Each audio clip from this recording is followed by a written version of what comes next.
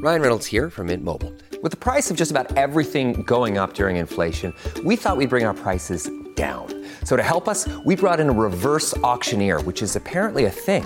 Mint Mobile Unlimited Premium Wireless. How to get 30, 30, how to get 30, how to get 20, 20, 20, how to get 20, 20, how to get 15, 15, 15, 15, just $15 a month? Sold! Give it a try at mintmobile.com/switch. $45 up front for 3 months plus taxes and fees. Promo rate for new customers for limited time. Unlimited more than 40 gigabytes per month. Slows full terms at mintmobile.com.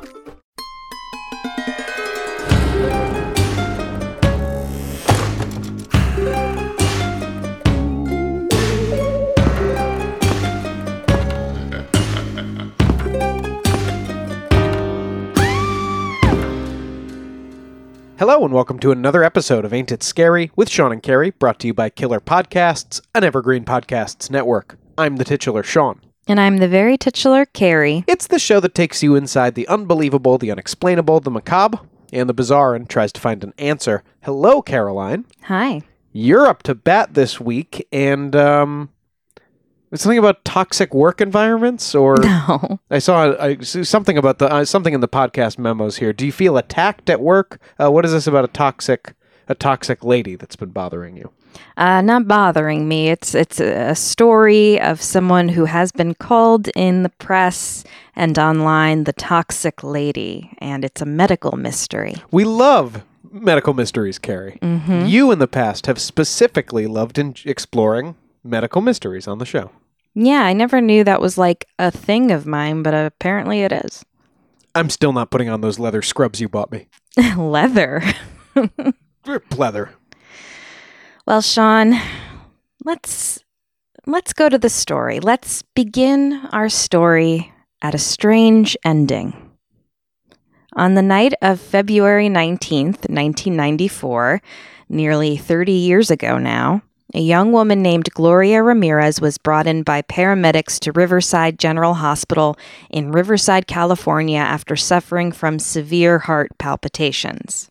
She was immediately brought to the emergency department and at this point was only answering questions with confused and short responses, and readings indicated she was dealing with tachycardia, where the heart rate exceeds the normal resting rate. So things are not looking good. Okay. Gloria was also breathing abnormally in a pattern known as Cheyne-Stokes respiration. And on top of all of this, she had just been diagnosed with cervical cancer at the end of 1993, just before her 31st birthday. Oh. Yeah.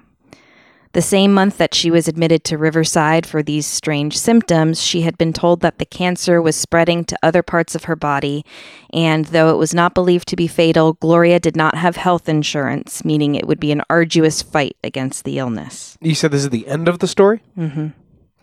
On that fateful February night, Gloria's heart was beating so rapidly that its chambers weren't able to fill with blood before pumping, causing her blood pressure to plummet.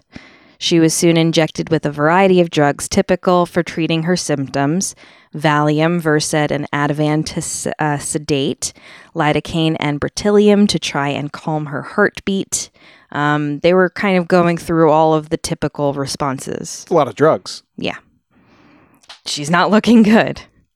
Maureen Welch, a respiratory therapist working in the trauma room that evening, worked to force air into Ramirez's lungs with an ambu bag, which is kind of a similar item to those oxygen masks you see on airplanes. And it was used in this instance as a sanitary and continuous alternative to CPR. So it's just kind of pumping the air in. Welch noted later, quote, "Most patients who show up in an emergency room with these symptoms are elderly people." Gloria was not responding well to these treatments, and so defibrillation was utilized to try and stabilize her arrhythmia. When Gloria's clothing was removed to attach the electrodes to her chest, several people working on her noticed that there was an oily sheen covering her body, and they would later recall smelling a fruity, garlicky odor that was assumed to be coming from her mouth. Oh, is this going to be a UFO story? No, it's not. I mean, that could be the answer here, but I don't think so. Always could be the answer. Nurse Susan Kane drew blood from Gloria's arm, and as her syringe filled, Kane caught a strange chemical smell emanating from the blood, almost like ammonia. which blood should not smell like, obviously. Yes, I had gathered. Susan handed the syringe to Welch and leaned over Gloria to try and trace the source of the scent. As she tried to figure out the strange situation, Welch also took a whiff of the syringe when Susan was like, hey, this smells weird. Quote, I thought it would smell like chemotherapy, the way blood smells putrid when people are taking some of those drugs. Instead, it smelled like ammonia. Welch then passed the syringe to medical resident Julie Gerchinsky, who noted odd manila-colored particles floating in the drawn blood. Dr. Humberto Ochoa, who was in charge of the emergency room that evening, also spotted the particles. So she's full of folders. She ate a bunch of folders? That's the thing. They keep saying manila-colored, so I had to put that in there. It's like every report. These particles are manila. I guess there's not another word for that? Beige? Yeah, they're beige, right? I don't know. As everyone was sniffing and scratching their heads over the strange blood, Nurse Kane fainted. Dr. Ochoa caught her, and she was put on a gurney and taken from Trauma 1, which was the room they were in. When she regained consciousness, Kane stated that her face was burning. Gerchinsky then spoke up and said she was feeling ill as well, and slumped into a nurse's desk outside of the room, lightheaded and queasy. Doctor, this woman is toxic. Just as a staff member asked if she was all right, Gerchinsky passed out. So this is the second member of Trauma 1 to be taken away on a gurney after going unconscious. Yeah, so if you're anyone else in this room, you are... So you're seeing this happen, you're like, what is happening? As she was transported, Gerchinsky shook intermittently and would periodically stop breathing for a few seconds, which is known as apnea. Then back in Trauma 1, Welch herself fainted, and when she woke up, she could not control the movements of her limbs. Which doesn't seem good. So we're up to 3. After this, several other staff members began to mention that they were feeling ill, and responding to the obvious issue here, an internal emergency was declared by hospital administrators. Dr. Ochoa ordered all emergency room patients to be evacuated from the hospital to the parking lot, with only a skeleton crew of staff remaining to try and save Gloria Ramirez's life, because this is all happening while they're desperately trying to keep this woman alive. Right, someone's got to be like Calamity Jane on Deadwood and just brave it out in the sick tent. Pretty much. Unfortunately, it was to no avail. Gloria's blood pressure kept dropping, her pulse kept weakening, and though electric shocks and drugs were repeatedly administered to Ramirez, she never stabilized. Gloria Ramirez was pronounced dead at 8:50 p.m., less than an hour after she arrived at the hospital, and her body was moved to an isolation room. This strange evening was not over for those at Riverside General Hospital, however. In the parking lot, staff members were being treated for their symptoms after assisting with Gloria's case. Gerchinsky continued to experience tremors and apnea. Kane flailed and kicked and complained that her face was burning. Sally Balderas, a vocational nurse who had helped transport Ramirez's body to the isolation room, began to throw up and also felt a burning sensation on her skin. And she would be the 4th staff member of Riverside to become a patient that evening. Were these all symptoms that Maria had had? Gloria? Gloria had had? Well, we don't know exactly because she wasn't super coherent when she was admitted to the hospital. She certainly had heart palpitations and was not feeling well. But there was a whole host of symptoms experienced. And by the end of the evening, 23 of the 27 emergency staff present that night reported experiencing at least one symptom. Oh, no. I mean, how many of them were seriously ill? 5 were hospitalized for the rest of the night. Balderas was in the hospital for 10 days, and Gerchinsky, the most severely ill, would spend 2 weeks in intensive care. 2 weeks? Yeah, and she had a range of issues pop up that she didn't have before, on top of the apnea, including hepatitis, pancreatitis, and a vascular necrosis, which is a condition in which bone tissue is starved of blood and begins to die. And she had to use crutches to walk for the next several months because of this. And this all came out of nowhere. These were not pre-existing conditions. So did this woman give everyone some kind of a viral infection? Well, Airborne something. right. Fungus like in The Last of Us. Oh, gosh. Well, we've reached the end of Gloria Ramirez's tragic story. And this is a story that hit me particularly hard because I'm a 31-year-old woman myself with some medical concerns.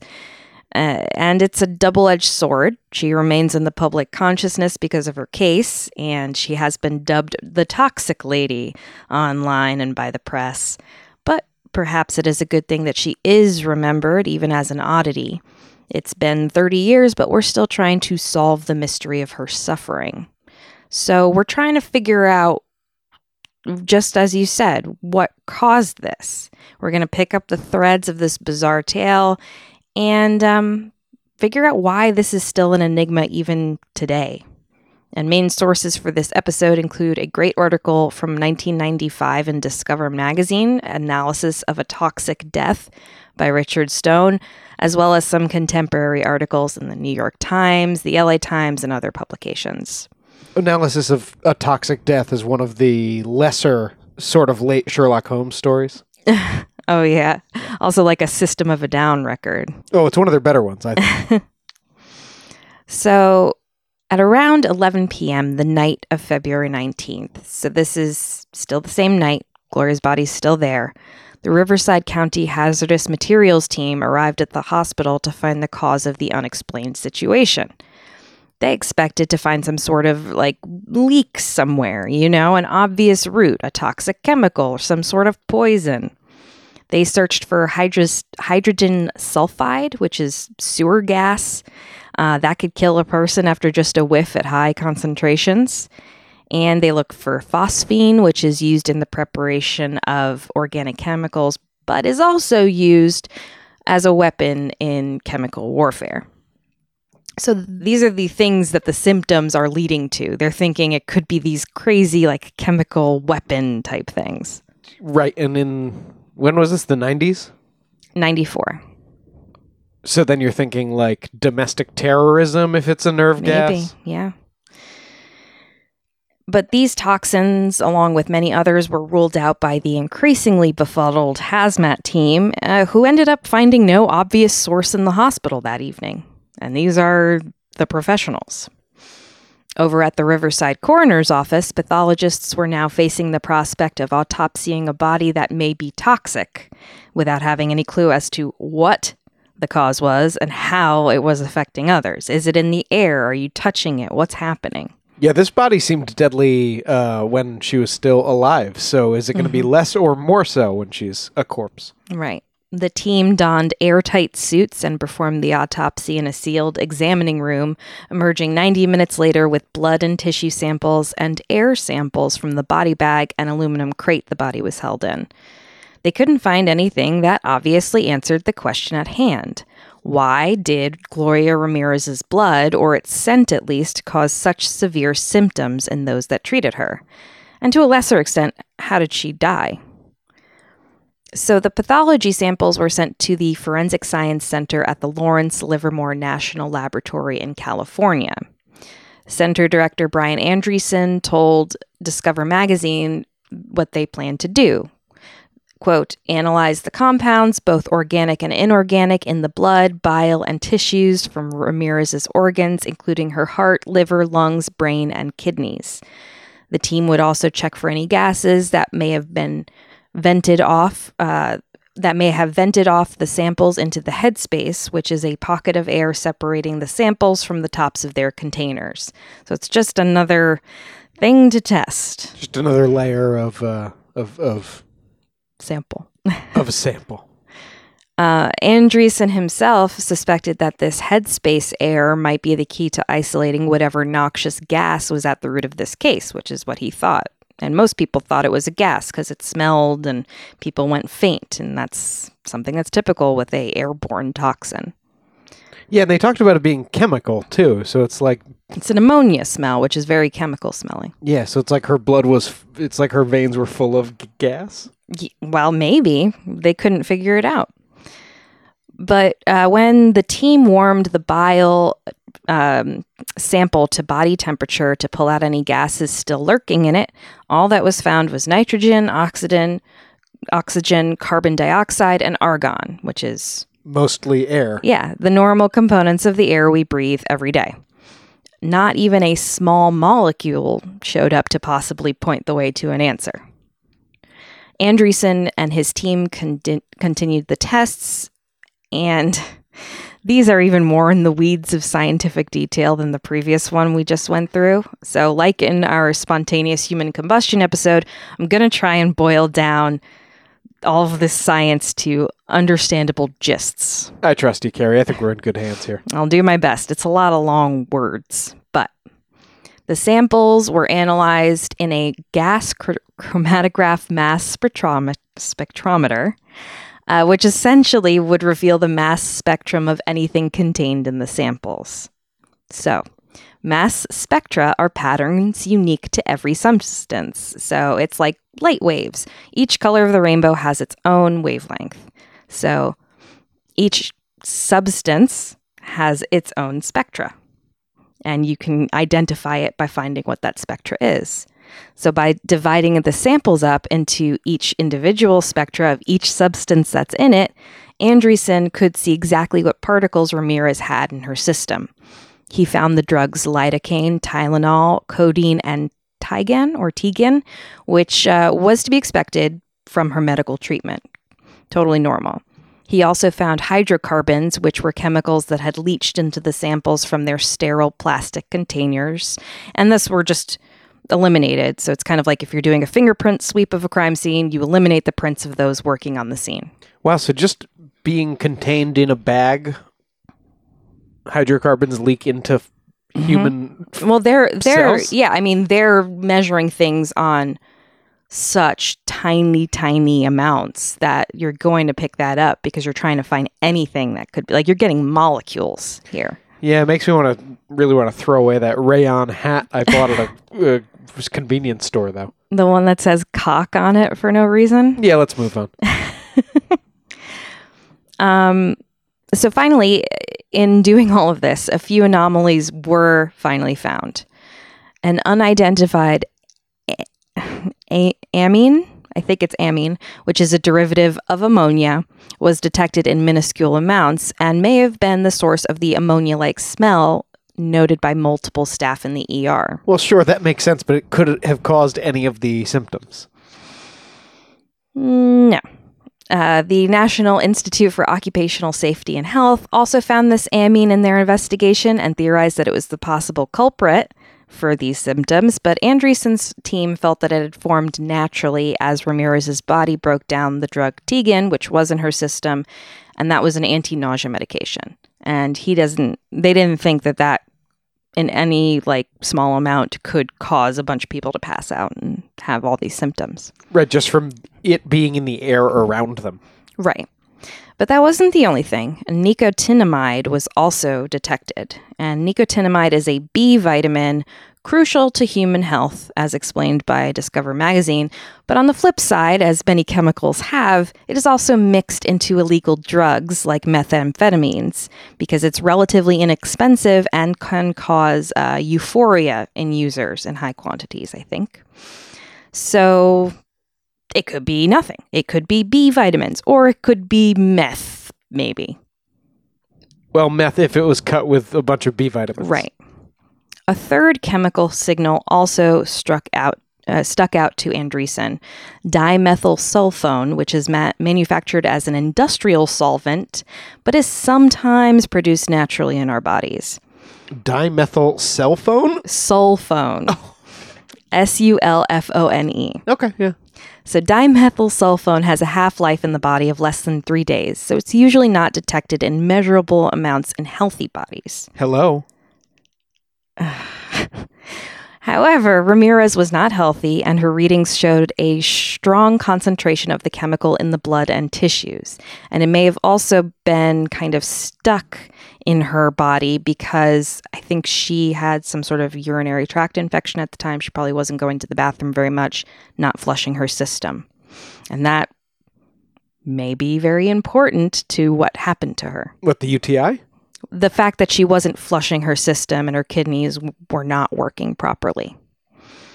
Now, the finding of dimethylsulfone was the one that Andreessen found most unusual, but he also thought that by itself, dimethylsulfone wouldn't cause multiple people in a room to pass out, which again is the focus here. What's causing all these people to pass out and get necrosis and hepatitis and be sick? When briefing the coroner's office on the findings, Andreessen couldn't give the pathologists a clear-cut answer as to what had happened the night Gloria Ramirez died. She had certainly taken a lot of codeine and Tylenol, which could cause liver damage in large doses, but she was in pain. He mentioned the chemical findings that had intrigued him, and he felt that something unusual was clearly at play here, but there was no smoking gun. She had taken large amounts of codeine and Tylenol before she got there? Mm-hmm. She was definitely, we don't know a ton from her perspective, but she was definitely dealing with a lot of pain related to her cancer and maybe her treatment. So there would be no cut and dry answers on the coroner's report and death certificate. Ramirez's cause of death was officially pronounced as cardiac dysrhythmia, triggered by kidney failure stemming from her cervical cancer, and the investigation into her passing was ended at that point by the coroner's office. However, that wouldn't be the last note in Ramirez's case, or else this would be a very short episode. And a sad one. Yeah. So we'll dive deeper into this truly singular medical mystery and explore some possible theories after the break. Oh, we love theories, Carrie. Well, we're here for the theories. It's getting scientific up in here.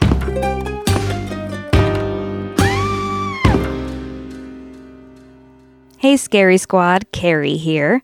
As I've gotten older, I've struggled with issues relating to brain fog, concentration and focus, and most of all, fatigue and energy. Magic Mind reached out to us with their matcha-based energy shots, and I figured, well, I'll give it a try and see if it helps. See, Magic Mind is packed with nootropics, which are natural and synthetic supplements to help with cognitive function and all those unpleasant things I mentioned before.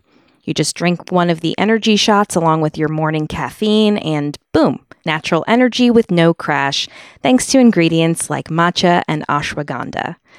I definitely notice a difference when I take some Magic Mind along with my little morning boost. I feel more energized, certainly more focused, and less compelled to crawl back into bed at 3 p.m. when my caffeine buzz burns out. So if you struggle with the same sorts of issues I do, I definitely recommend trying Magic Mind. And you can go check them out at magicmind.co/ain'titscary. That's magicmind.co/AINTITSCARY. You can even use our discount code SCARYSC2020 to get up to 56% off your first subscription or 20% off your first one-time purchase. Use the code within the first 10 days of this episode dropping to get the most bang for your buck. Again, that code is SCARYSC2020. Thanks again, Magic Mind.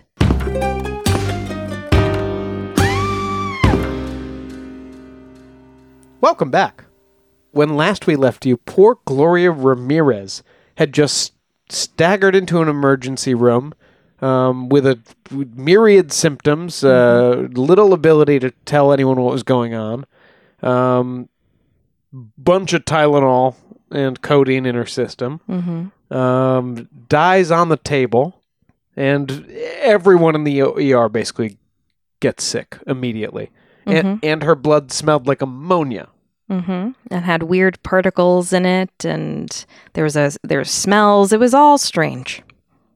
And Carrie, you promised some theories, so I'm hoping you're going to shed a little bit more light on what's going on here. Is there is there like an official answer? No. Wow. There's no consensus. Fascinating. Yeah. Does anyone just say she probably had a virus, like a novel virus that didn't make it past this next generation of hosts? Presumably, the symptoms and everything going on, it really just pointed to something airborne. Like a virus? No, but nothing's going to act that quickly. At least that I know of. I mean, seconds after taking her blood, people are getting sick and passing out. So I don't know. But the official cause of death investigation for Gloria Ramirez is now finished. But of course, health officials were still understandably concerned that there was no real answer to the case. The county health department enlisted California's Department of Health and Human Services, who put top scientists and doctors Ana Maria Osorio and Kirsten Waller on the case. Osorio and Waller interviewed 34 hospital staff who had been present in the emergency room on February 19th, trying to establish some kind of pattern, any kind of pattern, besides, I interacted with this woman and then I passed out. Interestingly, those who developed severe symptoms, which, loss of consciousness, apnea, spasms, they had a few things in common. It seemed that you were at high risk if you had been within 2 feet of Ramirez and or handling her IV lines, which goes without saying, the people closest are going to get the worst symptoms. But it also appeared that those afflicted tended to be women rather than men, and those that had skipped dinner that evening had endured more severe symptoms than those who had a full stomach. Was she radioactive? I assume they tested her. Nothing came up in terms of radioactivity. So the woman thing, the empty stomach, it must be some sort of correlation, right? Correlation's not causation, but it is a correlation. Well, not really, according to Osorio and Waller. Their official report, released on September 2nd of that year, came to the conclusion that hospital staff had likely experienced an outbreak of mass sociogenic illness, perhaps triggered by a strange odor. Mass hysteria? Yes, that's the blunter term is mass hysteria. Folie 27? Something like that. And we talked about hysterias back in the 40s, I think, of the podcast. We haven't been doing the podcast that long. In the 40s of the episodes. And then that's what they thought basically it was. There might have been a wave of mass hysteria sweeping through an ER full of overworked and overtired workers. In this conclusion, Osorio and Waller pointed to the lack of evidence for a poison or toxin in any of the scientific results, as well as, the fact that women suffered more of the severe symptoms. Oh, Jesus. Which apparently is a hallmark sign of hysteria. These are 2 female doctors. I hope that has actual medical basis, but it's such a stereotype. Further evidence included the fact that neither paramedic who treated Ramirez in the ambulance on the way to the hospital had become ill or exhibited symptoms, despite having touched her skin and some of her blood after starting an IV. So you would think, it's kind of like an isolated incident, right? They didn't experience it, but everyone in the ER is kind of watching each other and passing out. And, maybe it's hysteria, and maybe they didn't know to be hysterical about it. Right. It wasn't completely ruled out that some substance had poisoned the ER staff, but according to Osorio and Waller, that wasn't the most likely solution.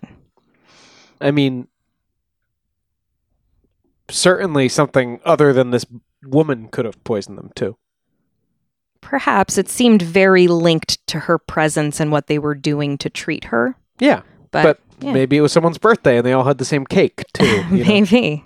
It all hit at the same time. Both the press and Riverside General Hospital workers had a field day with this report. Julie Gurchinsky, who you'll remember had the most severe reaction to whatever happened, protested the findings, denouncing the conclusion of mass hysteria. I don't know if you can hysteria yourself into necrosis, right? Maybe passing out or feeling sick, but like hepatitis? Can you get hysterical hepatitis? Well, no, but hepatitis is something that developed down the line, right? It might not have been connected to this. No, incident. She had it in the 2 weeks that she was in the intensive care. She had hepatitis, pancreatitis, necrosis, apnea, a lot of stuff that she didn't have before. Yeah, but she was the only one in the ward that had any of that stuff, right? as severe as that yet, but there were several people that had apnea and arrhythmia and all different spasms, skin burning. There were 20 different symptoms noted. Yeah. Gurchinsky had also by this point filed suit against the Riverside General Hospital, the coroner's office, and others related to the case, seeking $6 million in damages. So a report stating that Gurchinsky was simply hysterical wasn't a great look for her, and I'm sure very frustrating considering her severe medical issues. It's also just insulting, even if you weren't trying to get a lawsuit going. Well, as her lawyer, who is also a physician named Russell Kussman, told the New York Times, quote, "These are all professional emergency room workers. They don't become hysterical because of a heart attack." So it's hard to find public record of the results of Gurchinsky's lawsuit, but I think I found an update from 1997 where a Riverside, California judge seems to have dismissed the suit, ruling that the hospital could not have foreseen or prevented the incident and was not grossly negligent. The judge added, quote, In fact, the plain truth is that circumstances surrounding the events may remain unknown." So, in fact, the plain truth is that podcasts may be done about this subject in like 30 years. In like 30 years. Now back to 94, Gurchinsky wasn't the only ER staffer upset by the state's report. Respiratory therapist Maureen Welch was convinced that neither she nor anyone else she worked with that night had had a hysteria attack. Following the report, Welch got back in touch with Brian Anderson at the Forensic Science Center and implored him to take another look at the case. And Anderson was really still bothered by the inconclusive conclusions. He found some interesting stuff, but it didn't really lead to a definitive answer. So he was willing to give it another shot. And his deputy director, Pat Grant, re-reviewed the findings along with materials that Welch collected and sent over, including news stories, the coroner's report, legal briefs, toxicology reports, all different stuff. According to Discover magazine, quote, "Grant was a bit hesitant. I'm a nuclear chemist and my organic chemistry knowledge, truthfully, is minuscule," he says. Grant mistook dimethylsulfone for dimethyl sulfoxide, or DMSO. Classic. This is a rookie blunder. The only difference between the two chemicals is that DMSO has one oxygen atom. One oxygen out of... Not two. Not two. So obviously, everyone knows that. Okay. Grant was more familiar with DMSO because he says he'd used DMSO in a former life as an athlete. DMSO is sold in a gel form at hardware stores as a heavy-duty degreaser, and it has been long used as a folk remedy among athletes for achy muscles and joints. Ooh, and among Billy Ray Cyrus for achy breaky hearts. Achy breaky joints, yes. Andreessen corrected him after he had mixed those up, saying the spike was dimethylsulfone, but... Hello. There were still a lot of things in the file that Welch sent over that really kept bringing him back to DMSO. And one thing that particularly struck him was a speculation by the pathologist's office in the autopsy report that the source of the garlicky odor and the oily sheen on Ramirez's body could be DMSO. So even they were like, well, maybe she was using this as an anti-pain thing. Right. Does it work that way? Well, DMSO had a history in the mid-60s. It was like a promising pain and anxiety drug. They were doing like a lot of tests on it. It was like a wonder drug, but it was suddenly canned after animal tests showed that prolonged exposure altered the lens of the eye. So obviously you don't want that. Yeah, wonder drugs are usually too good to be true. Yeah.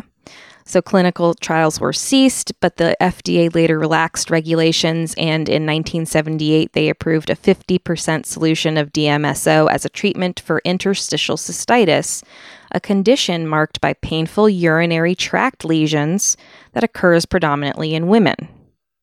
So just an interesting, connection to her urinary tract infection situation. Yeah. There's like these weird threads that kind of tie together. Well, and you emphasized primarily affects women there, but unless it's super communicable. I don't think that's what she gave to the ER staff. Right. In the time between the 60s and the 90s, DMSO had also become known as a bit of a home remedy. Think like how people were glugging horse paste to prevent COVID, sort of like that. It was used in this way for a variety of ailments like arthritis and muscular strains topically.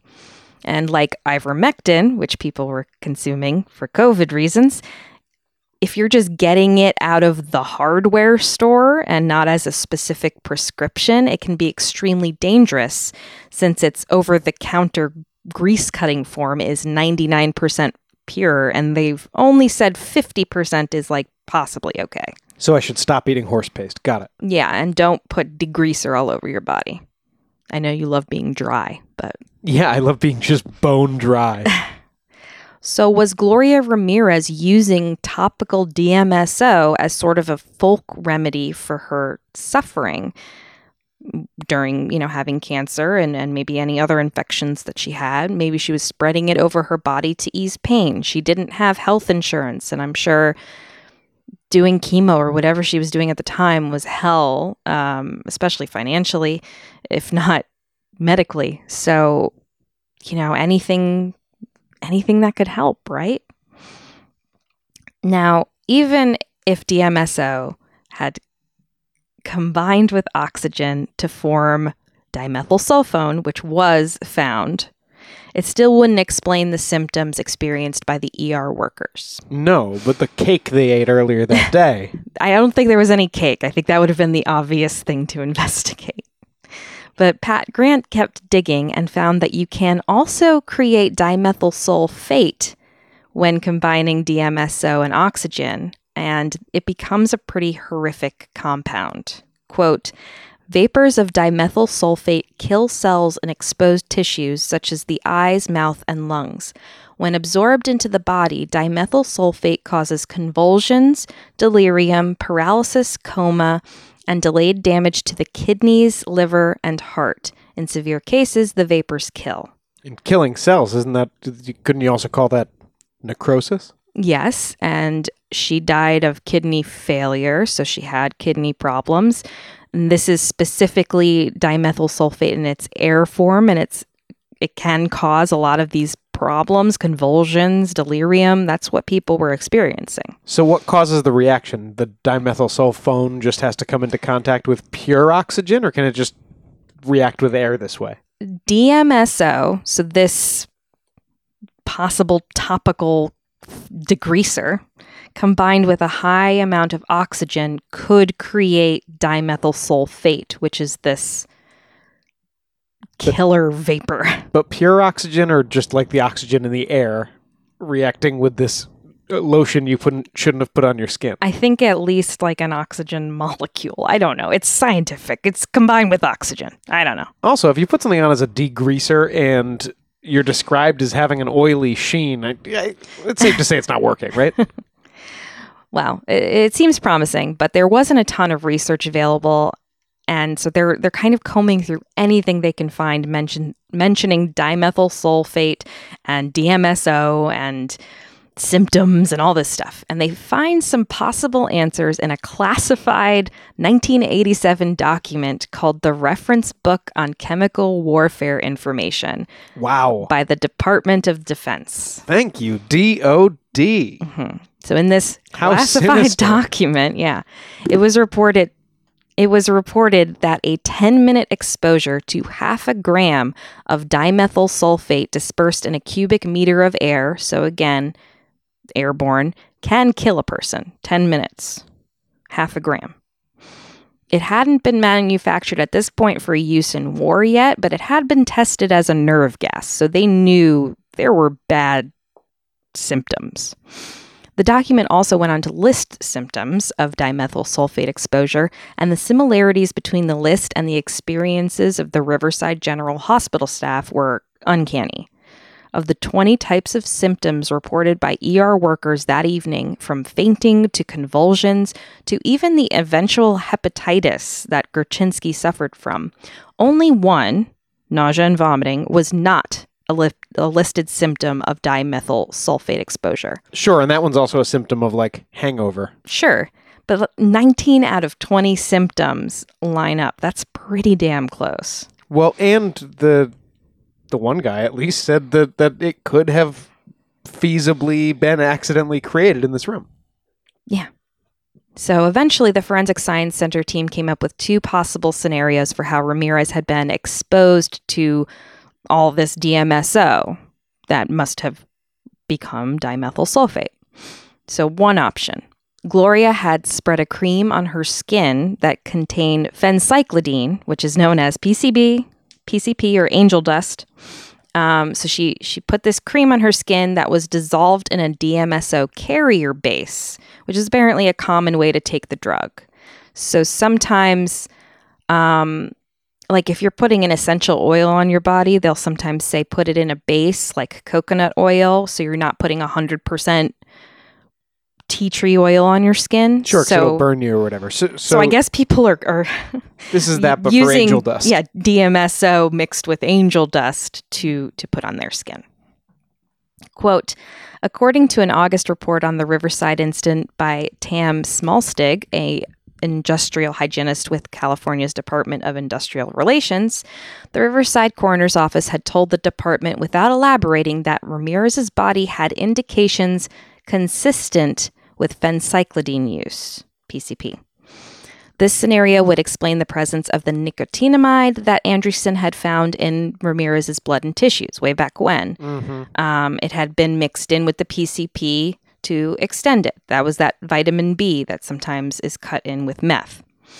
But if Ramirez had taken PCP, someone should have found some traces of PCP in her body. Right, that's what I was thinking when you mentioned meth before. I was like, well, but they didn't find meth in her system. Right. And no one had, so the Livermore team decided that this scenario was impossible. How long does PCP hang around in your system, I guess? I assume long enough that it would have shown up in tests. And also, listen, to me, it's hard to believe that someone with advanced cancer would be taking PCP. But maybe, I don't know. It just seems unlikely. In an end of life. Or doing meth, In an end of life situation, I don't know. Who knows what I would be doing. But, it wasn't guaranteed that she would die if she got treatment. So, okay. Option 2. Gloria had used DMSO degreaser from the hardware store on herself to relieve pain related to her cancer, rubbing it on her skin topically. Now, would this have worked used topically, but it just had harmful side effects? As Pat Grant said, he knew a lot of athletes that would use the hardware store DMSO as like a joint pain reliever, So it would work. It probably worked to sort of numb the area. Maybe it got really deep in the muscle because it's very potent. And if she was using it in this way, it would account for the oily sheen and the garlicky odor. When she collapsed on the day of February 19th, and likely from kidney failure related to her cancer, which again, kidney failure could be related to extensive use of DMSO, she had been given oxygen by paramedics on the way to the hospital in a mask. Oh. This could have caused oxygen molecules to flood her bloodstream. Like, that's a lot of oxygen coming at you, more than you usually breathe in. You're usually breathing in like 10 or 15% or something. Right. And thus, it could have combined with DMSO already in her system from using it topically to form high levels of dimethyl sulfate, or sulfone.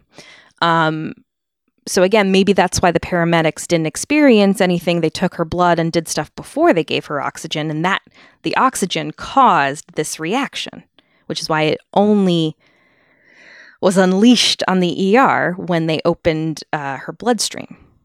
Further testing by the team indicated that in a series of chemical reactions, dimethyl sulfate may have then formed in her body when the DMSO and oxygen combined, and some may have vaporized in the blood taken from Ramirez. There might have been some sort of like temperature change from the blood inside the body, the blood outside the body. It vaporizes really quick into the air, and then Hence, the workers might be experiencing the effects of dimethyl sulfate in the air after it vaporizes. Well, and of course, as soon as you give her the oxygen mask, she's getting much sicker, and by the time she gets to the hospital, she's dying from this chemical. Yes. So it's vaporizing in the air. You open the bloodstream, it gets into the air. People are smelling it. People are smelling the syringe. They're having issues, but especially in those experiencing symptoms, dimethyl sulfate would just break back down long before those people who were having problems and Ramirez herself could be tested. So it wouldn't leave a trace in any samples. The theory had and still has a lot of skeptics. Okay, but what I'm going to need you to also tell me what they put up instead. Right. I'm pretty skeptical, says Hans Reich, who is an organic chemist at the University of Wisconsin at Madison, or at least was in 1995. Hans Reich, isn't that a hard rock band? Well, it does sound like someone from Wolfenstein. But Reich doubts that dimethyl sulfone would have split apart in the human body's relatively cool environment. Quote, I have used it as a solvent up to at least 300 degrees. So he thinks that the temperature doesn't work. Even if there's a temperature change from the inside of the body to the outside of the body, it would have been detectable. Well, not detectable, but it just the reaction wouldn't have happened. Basically, sulfone would not have become sulfate that vaporized in the air. Other scientists don't see a match between the symptoms of the hospital staff and some of the symptoms of industrial workers who have accidentally been exposed to dimethyl sulfate. Quote, that stuff is like tear gas, says Jack de la Torre, a physiologist and professor of neurosurgery at the University of New Mexico. When you're exposed to dimethyl sulfate vapors, the first thing that happens is it makes you start to cry. None of the hospital staff reported tearing or other eye irritation. Furthermore, many known effects of dimethyl sulfate usually take several hours to hit, and yet the fainting spells and other symptoms at the hospital began to occur minutes after supposed exposure. So it's kind of, I mean, it could have happened, 1 in a million type of thing. But again, if you're flooding this compound, which is already in her body and has not been, if she's continuously using DMSO, and her body's not flushing because her liver is impacted, her kidneys are failing, she has a urinary tract infection. So she has all this buildup of this chemical inside of her from possible days or weeks of use. Mm-hmm. And then you flood it with an intense amount of oxygen multiple times, both in the ambulance and in the ER. Who knows what kind of intense reaction that could cause. I mean, obviously, probably these physiologists and chemists, but, it's not a typical thing that happens. Yeah, and I don't know, and that doctor that I'm about to argue with knows better than me on this, honestly, but I wonder if maybe something that would irritate your eyes in one quantity might get under the eye's radar, if you will, in small enough quantities, but still make people sick. Although it happens so quickly. Sure. Do they use eye coverings in the ER ever in trauma rooms? I know they have masks, but in ERs, I feel like they have those full face shields. Yeah, especially nowadays. Yeah, I wonder if maybe that's part of it. They had goggles on or whatever, and it protected their eyes. I don't know. Didn't protect their noses and mouths, but yeah, I don't see that as standard, but I don't know. Yeah. Well, Andrewson, despite this skepticism, stood by the team's conclusions. Quote, I've gotten messages on my answering machine from chemists who say it's an impossible conclusion, but most hadn't even read our report, and some of them changed their minds after I explain our hypothesis. Well, also get a life. What do you mean they've left you messages? Just write an email. It is true that no one has done experiments to show that dimethyl sulfate is produced when dimethyl sulfone breaks apart and recombines with the body's sulfates. Yet chemists have on several occasions discovered that seemingly impossible reactions turn out to be quite possible. And indeed, Grant's chemical explanation for the Ramirez incident was evaluated by professional forensic scientists, chemists, and toxicologists. passed peer review in an accredited refereed journal, and was eventually published by Forensic Science International.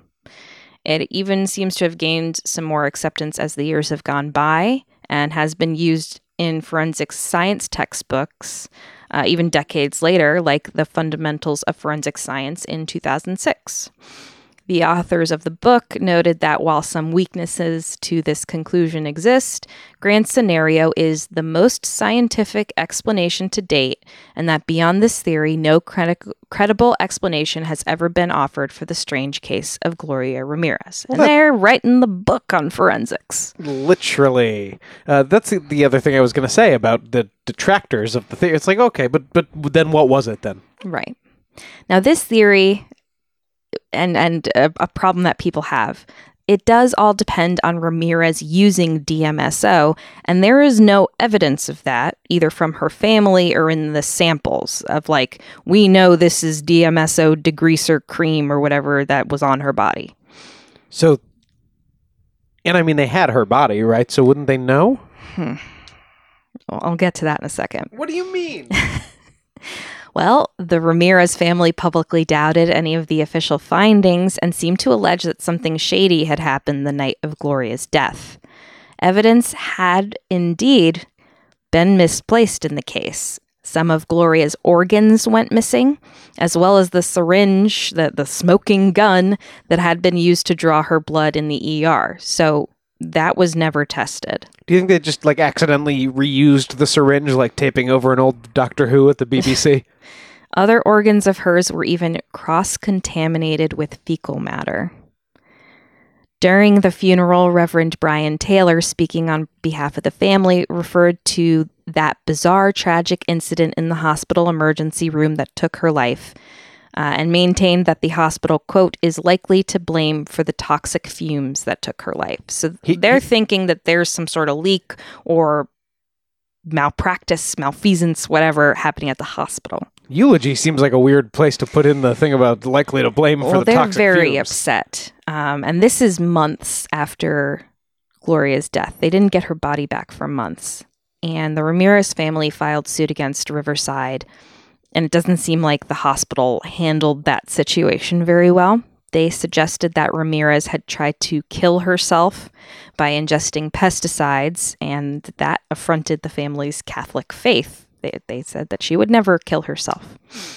Where was the evidence for ingesting pesticides? I mean, some of the symptoms and chemicals, there's tons of chemicals and pesticides. So some of the stuff that was found could be a pesticide, could be 1,000 other things. Why didn't the hospital say I was going to say the horse paste thing. Why didn't they say the degreaser thing? I don't think that had come back yet. This is about 3 months after. The county kept Ramirez's body for months, as I mentioned, at one point improperly storing it, resulting in terrible decomposition. They couldn't have an open casket because of how the body was stored. And any results for tests that the family may have wanted done by an independent party would have been compromised because the body was so decomposed. Would they just not put her in the fridge? It just said at one point it was improperly stored, so I don't know what that means. What is this? The place that has Ted Williams' head? What's happening? She's missing organs. Some organs have feces. Something's going on. Eventually, Riverside County agreed to pay $350,000 to Gloria's family to settle the suit. In relation to this, another theory has emerged, one that places blame on the hospital itself, but in a different way.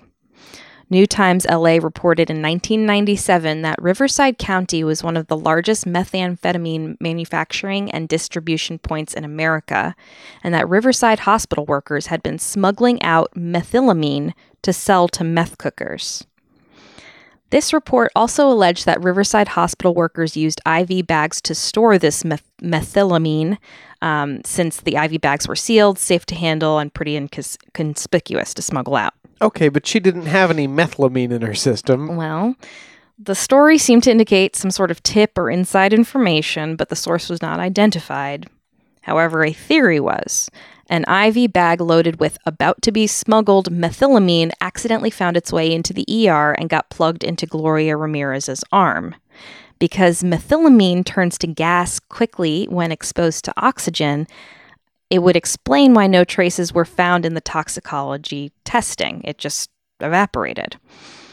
Methylamine could be a culprit for most of the experienced symptoms and apparently does have an ammonia-like scent. But again, we're speculating here. We don't know where New Times LA... I mean, I'm sure they had some sort of source, but unnamed source, but that's just another...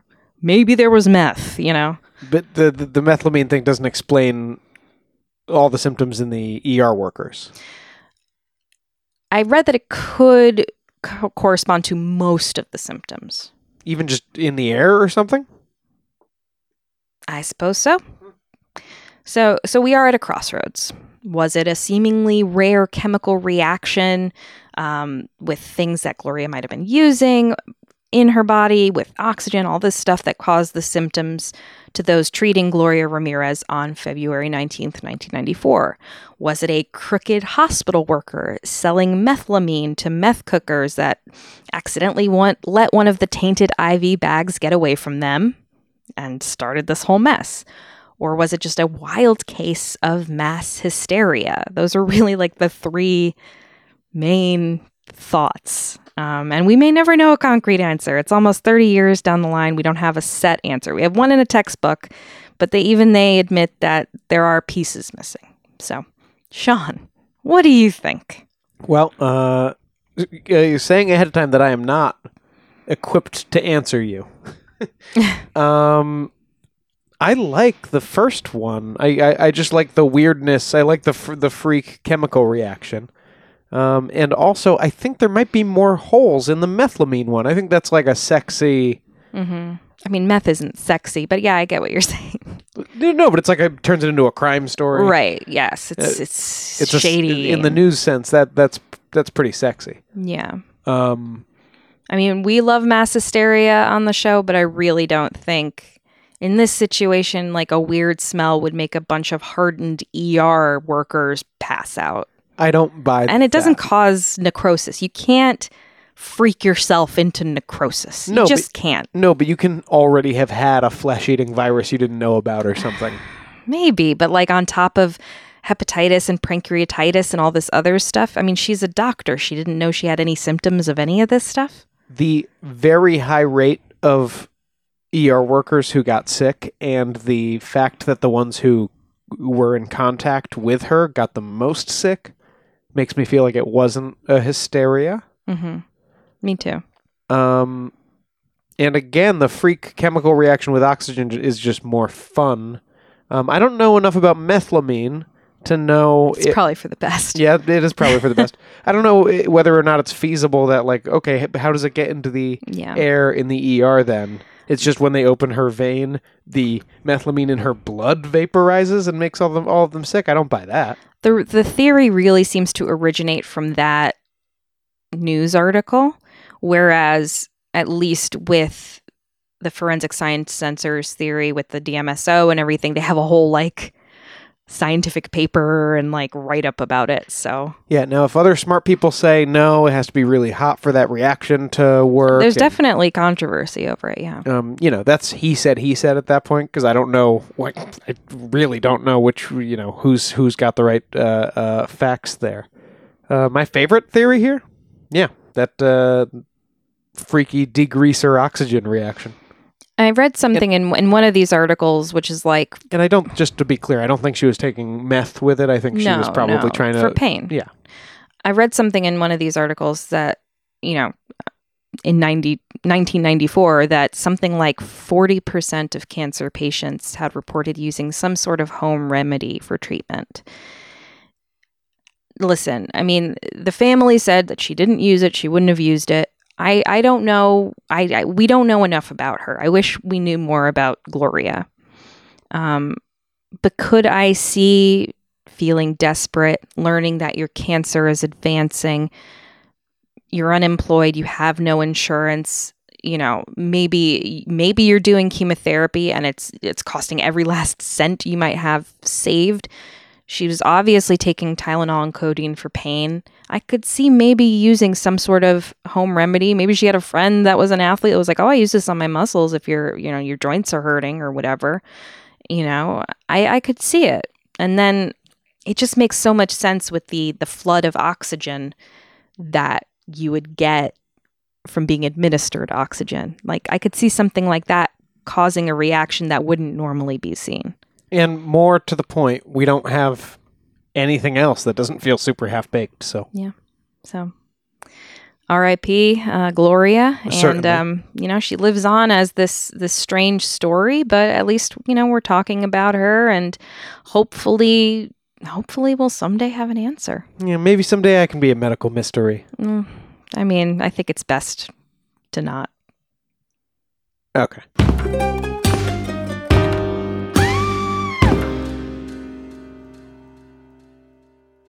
When you need mealtime inspiration, it's worth shopping Kroger, where you'll find over 30,000 mouth-watering choices that excite your inner foodie. And no matter what tasty choice you make, you'll enjoy our everyday low prices, plus extra ways to save, like digital coupons worth over $600 each week. You can also save up to $1 off per gallon at the pump with fuel points. More savings and more inspiring flavors make shopping Kroger worth it every time. Kroger, fresh for everyone. Fuel restrictions apply.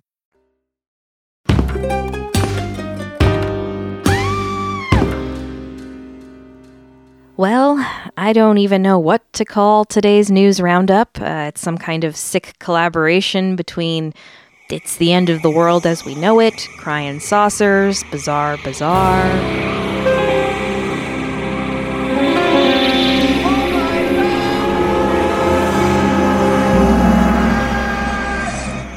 Listen, I know things are kind of scary right now, and I don't want to harp on it. We talk scary enough without drowning in the dregs of some recent frightening headlines, but it would also be a bit absurd of me to try and pretend none of it is going on either.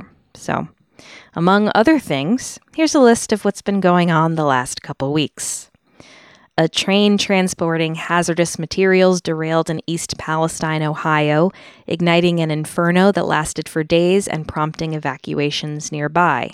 We've yet to see the longer-lasting effects of this horrific accident, but as it stands now, air quality levels in the area are well below safe, fish are being seen dead in the water, and residents still don't feel safe returning to their homes even after the evacuation order was lifted. And there's also news coming out that there have already been cover-ups in this situation. Tons of incredibly toxic chemicals just burning into the air, which Yeah. is like possibly the worst thing that could happen. Yeah. and blowing all across the state now. Following up the Chinese spy balloon saga, multiple unidentified objects have been shot down in U.S. airspace above the Yukon and Lake Huron. Something tells me it's not as fun as aliens. But even if it is aliens, we probably shouldn't shoot them down. I don't want to piss them off. National Security Council spokesperson John Kirby told the press that the U.S. does not believe that the 3 unidentified objects, separate from the balloon, shot down over North America last weekend were from China or that they pose a national security threat. So, yay, I guess.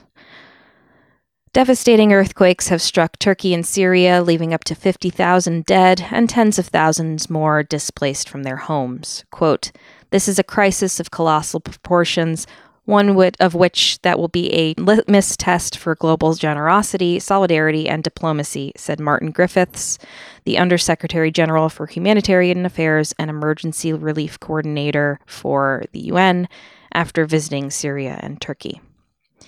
And lastly, a shooting occurred at Michigan State University on February 13th, leaving 3 students dead and 5 students in critical condition at the time of this recording.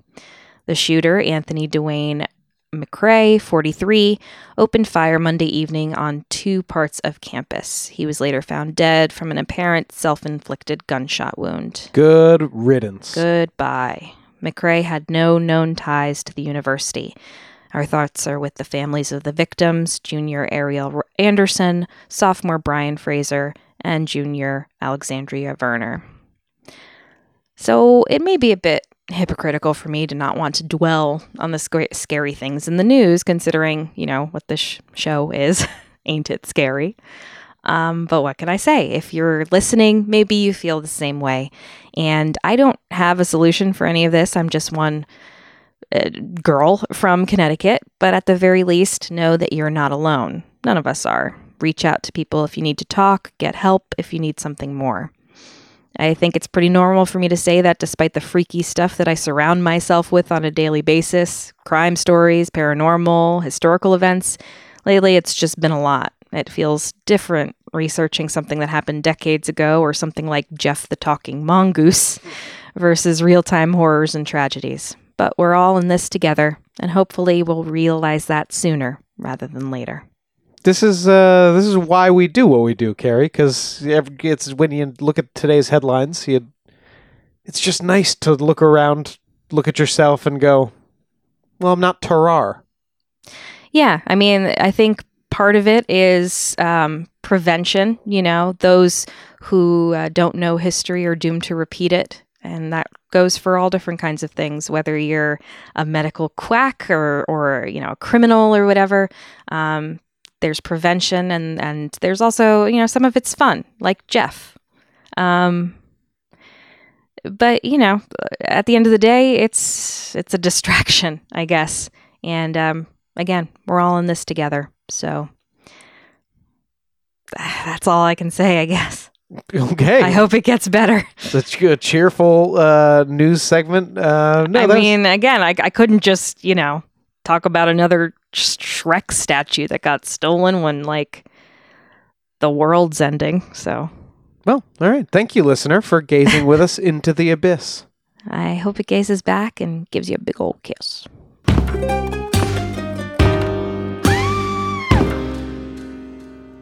That's it for this episode of Ain't It Scary with Sean and Carrie. Like us on Facebook and follow us on Twitter and Instagram at Ain't It Scary, and check out our website at ain'titscary.com. You can support the show by supporting our sponsors and becoming a patron at www.patreon.com/ain'titscary. You can call us and leave a message at our Google Voice number, 203-666-5529. And please subscribe to the show and throw us a 5-star review on Apple Podcasts and Spotify. We'll be forever grateful. We certainly will, and thank you, of course, to our beloved top-tier patrons already joining us over there on Patreon: Nate Curtis, Sean O'Donnell, Jared Chamberlain, Maria Ferrante, Robin McCabe, Cumpy Mike, Alex Nakutis, Ryan Regan, Christy Atchison, Ira, Kate Pope, Haley, and Halsey Sean Downs. Oh, okay. You're improving every week. I'm settling into it, but Sean, feel free to review that on the Discord, and I promise the novelty will wear off soon, and I'll stop doing it. See you next Thursday. Show created by Sean and Carrie McCabe, music by Kyle Ryan. You can find Kyle at his YouTube channel, Music is a Verb. Ain't It Scary has been brought to you by Killer Podcasts and is a production of Longboy Media. I'm Richard Serrett. Join me on Strange Planet for in-depth conversations with the world's top paranormal investigators, alien abductees, Bigfoot trackers, monster hunters, time travelers, alternative archaeologists, remote viewers, and more. As I was on the way to Area 51, I was stopping on the side of the road and just taking measurements. And I found this one spot where time slowed down by a fraction of a second. It's not supposed to do that. From the two big categories, animal mutilations and human abductions, you have to conclude that genetic material is being harvested. Well, I reached for a rifle, and I turned and looked, and it was already moving away, and it was descending the bluff. There's no way any human could have went down it. It was probably a 75-degree angle straight down, almost. On Richard Serrett's Strange Planet, we're redefining reality. Listen now wherever you get your podcasts. Do not go any further. Turn around. Go home.